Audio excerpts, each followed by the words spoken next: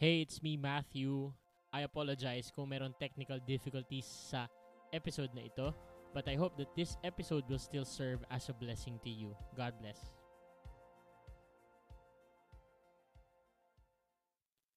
A meaningful Christmas to you and me. Gusto ko na itong Christmas na ito ay hindi lang maging merry, maging meaningful pa.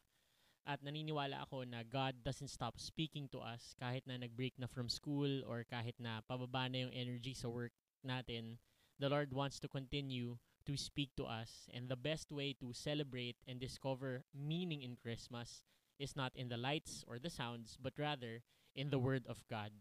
Ang tunay na kahulugan ng Pasko ay yung kapag ka naisa sa puso natin yung mga nangyari noong unang Pasko at maintindihan natin kung ano ang significance or mga aral na meron doon na relevant pa rin sa buhay natin ngayon. Samahan mo ako sa pag-aaral natin today mula sa Luke chapter 1. Tignan natin yung story ng father ni John the Baptist, isang priest na ang pangalan ay Zechariah.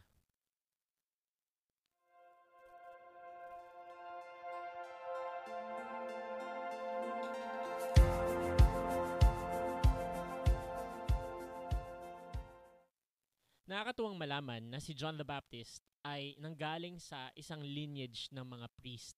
Sipin natin, no, hindi lang random na napili ng Diyos si Zechariah para sa kanya ibigay bilang isang anak si John the Baptist. Mababasa natin sa Luke chapter 1 verse 5 na si Zechariah ay isang priest galing sa lineage ni Aaron, and napaka-importante nito dahil itong lineage ni Aaron ang susundan ng isang tao na magiging crucial ang role sa birth ni Jesus.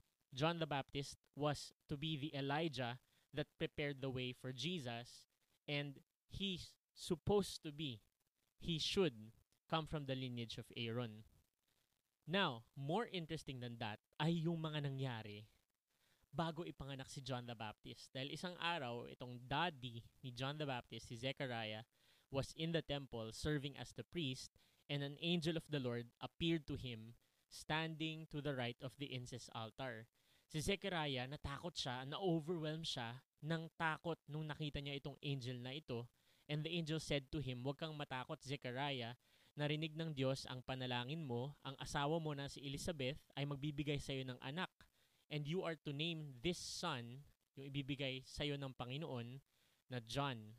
Dahil dito sa anak mo na ito, you will have joy and gladness, and many will rejoice at this son's birth. Dahil itong anak mo na ito will be great in the eyes of the Lord." Now, this is such a privilege, but I want you to notice, napansin ko rin dito sa passage na to, si Zechariah immediately knew that it was an angel from God. Kaya nga siya natakot eh. Nakakatakot na bigla na lang, take note, itong time na to, there was a very, very silent time from God during these times. 400 years na nanatiling tahimik ang Panginoon, at nung nagsalita lang siya ulit, He appeared to God through Zechariah. So, nakita ni Zechariah yung angel, at ang tanong ni Zechariah dun sa angel is ganito. Ito yung sagot niya. Sabi niya, "Paano ito mangyayari? Ako ay matanda na, yung asawa ko ay matanda na. Posible ba itong mangyari?" Basically, yun ang content ng sinabi ni Zechariah, no? And we can see from this response of Zechariah that there was doubt in his mind and in his heart. Feeling niya, itong mga sinabi ng angel that he will have a son and Elizabeth with him will have a son is actually impossible. That what the angel was saying was outside the limits of God's work, na maaaring hindi ito pwedeng mangyari. And take note, si Zechariah is a priest. He serves in the temple, and he serves closely doon sa mga ginagawa ng mga tao for God. And we also have to note that in verse 6 of Luke chapter 1, dinescribe si Zechariah and Elizabeth na righteous in the eyes of God. Zechariah and Elizabeth was a couple na careful to obey all of the Lord's commandments and regulations. However, kahit na ganito siya, kahit na nagsiserve siya sa temple, and kahit na he was living a righteous life in the eyes of God, he still doubted God's power. And we can gain insight from this point of the story. It's easy to participate in the movements of religion but still not have adequate faith. Maari na, kagaya ni Zechariah, tayo ay namumuhay ng matuwid at maari na napaka-active natin sa church and sa mga church activities, pero limitado yung tingin natin sa power ng Panginoon. Take note, desire ng heart ni Zechariah na magkaroon siya ng anak. And sinabi ng angel sa kanya na God has heard his prayer. Pero kahit na nangyari itong mga to, kahit na the angel appeared to him inside the temple, kahit na sinabi mismo ng angel na God has heard his prayer at masasagot yung prayer na iyon, si Zechariah did not have a faith that was satisfied.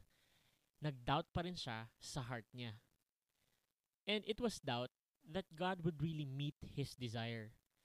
Alam niya yung desire niya sa puso niya, pero he doubted the fact that it was still possible based on his situation. Do we have desires in our heart? Do we have things that we really pray to God for? Meron ka bang mga naisin sa puso mo na pinagpe-pray mo sa Panginoon?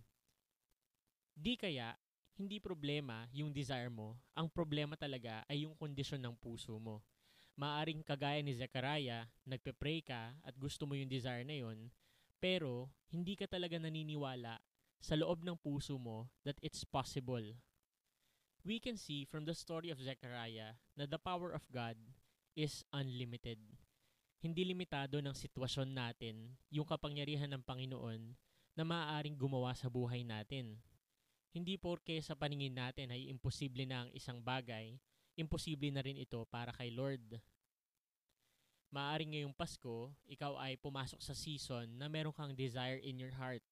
Maybe it's a desire to have peace. And maybe it's a desire to have freedom or for a relationship to be restored, for a family member to get to know Jesus. And you look at the circumstances of your desire and feeling mo, kagaya ni Zechariah, no, paano to pwedeng mangyari? Ito na yung nangyayari, parang imposible na, no? Alam mo, the Bible reminds us, the Christmas story reminds us that God's power is not limited by situation. God can answer the desire of your heart. And the challenge for us is to correct the stance of our heart. Let us not pray from doubt. Let us pray from faith that in God's beautiful time, whatever our desire is, He can fulfill it. Examine natin yung heart natin, kapatid. Kamusta yung mga desires natin sa puso? Ayon sa Biblia, kapag yung desire natin ay nasa tamang motibo, pwede nating matanggap itong mga desire na ito. In James chapter 4 verse 3, sabi dito, when you ask, you do not receive because you ask with wrong motives, that you may spend what you get on your pleasures. When we have a desire and we ask from the Lord, kagaya ni Zechariah, let's ask God from the right motives. Hindi selfishly, but let's ask God so that this thing that we want can be used for the glory of God. I think that as a priest, the desire of Zechariah was that he would have a son para itong son na ito ay mag-continue rin sa ministry niya bilang isang member ng priesthood na magsaserve sa temple. And that is why God answered Zechariah's prayer. And so we learn that God cares for our desires. The situation does not limit the power of God to meet our desires, and that our desires must be with right motives. Ano ang desires natin ngayong Pasko? Maaring ito ay material thing, maaring ito ay maraming pera, pero kapatid, ang reminder ng Christmas story sa atin na yung mga desire natin ay maging sa tamang motibo. I-examine natin yung heart natin kung yung desire natin ay nanggagaling nga ba sa isang motibo para sa glory ni God or para lang sa ating sarili. Magiging mahirap para sa atin na umasa sa Panginoon kapag ang motive lang natin ng pag-ask sa Kanya ay pang sarili lamang. Gusto kasi ni Lord na binibless niya tayo to be a blessing to other people.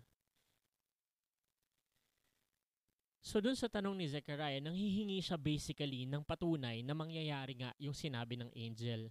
And in verse 19, nagbigay ng patunay yung angel kay Zechariah that it will truly happen.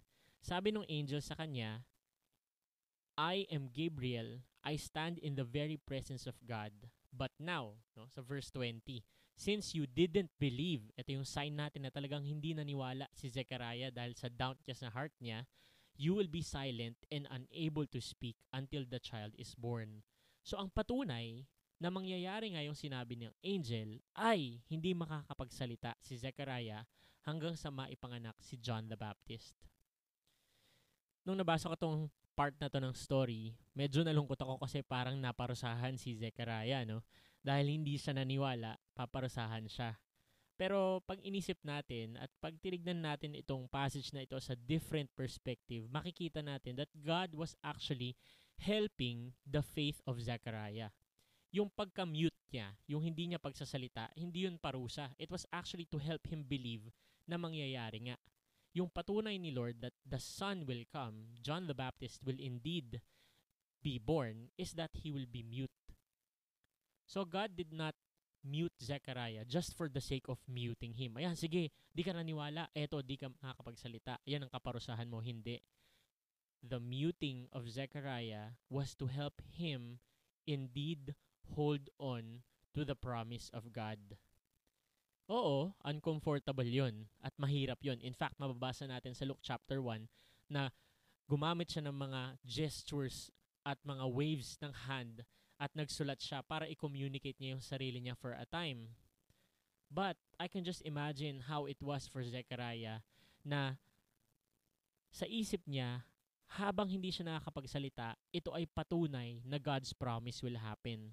So kung yung mga tao medyo nag-aalala dahil hindi siya makapagsalita, yung condition ng isip at puso ni Zechariah, okay, hindi pa rin ako nakakapagsalita, ibig sabihin, yung promise ni God ay matutupad pa rin. So many times in our life, we reject things that are uncomfortable because we believe na walang purpose sa mga uncomfortable things.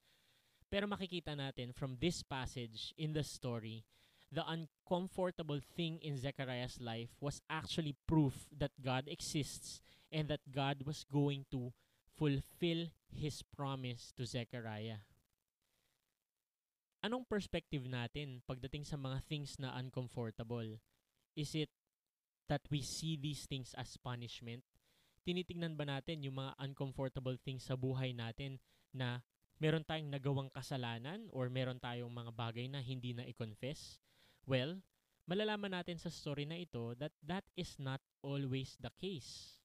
It is not always true that if there is something uncomfortable happening in our life, that we have committed something that is wrong or we have unconfessed sin before the Lord. Minsan, the uncomfortable things in our life is God's way of showing His glory to those who are around us. This is true. Example in John chapter 9 where people are asking Jesus tungkol sa isang blind man. Ang tanong ng mga tao, kaninong kasalanan at itong lalaking ito ay naipanganak na bulag? And sabi ni Jesus, it was not because of his sins or his parents' sins. This happened, yung pagiging bulag ng lalaki, so that the power of God could be seen in him. And that's a very powerful message from the life of Zechariah.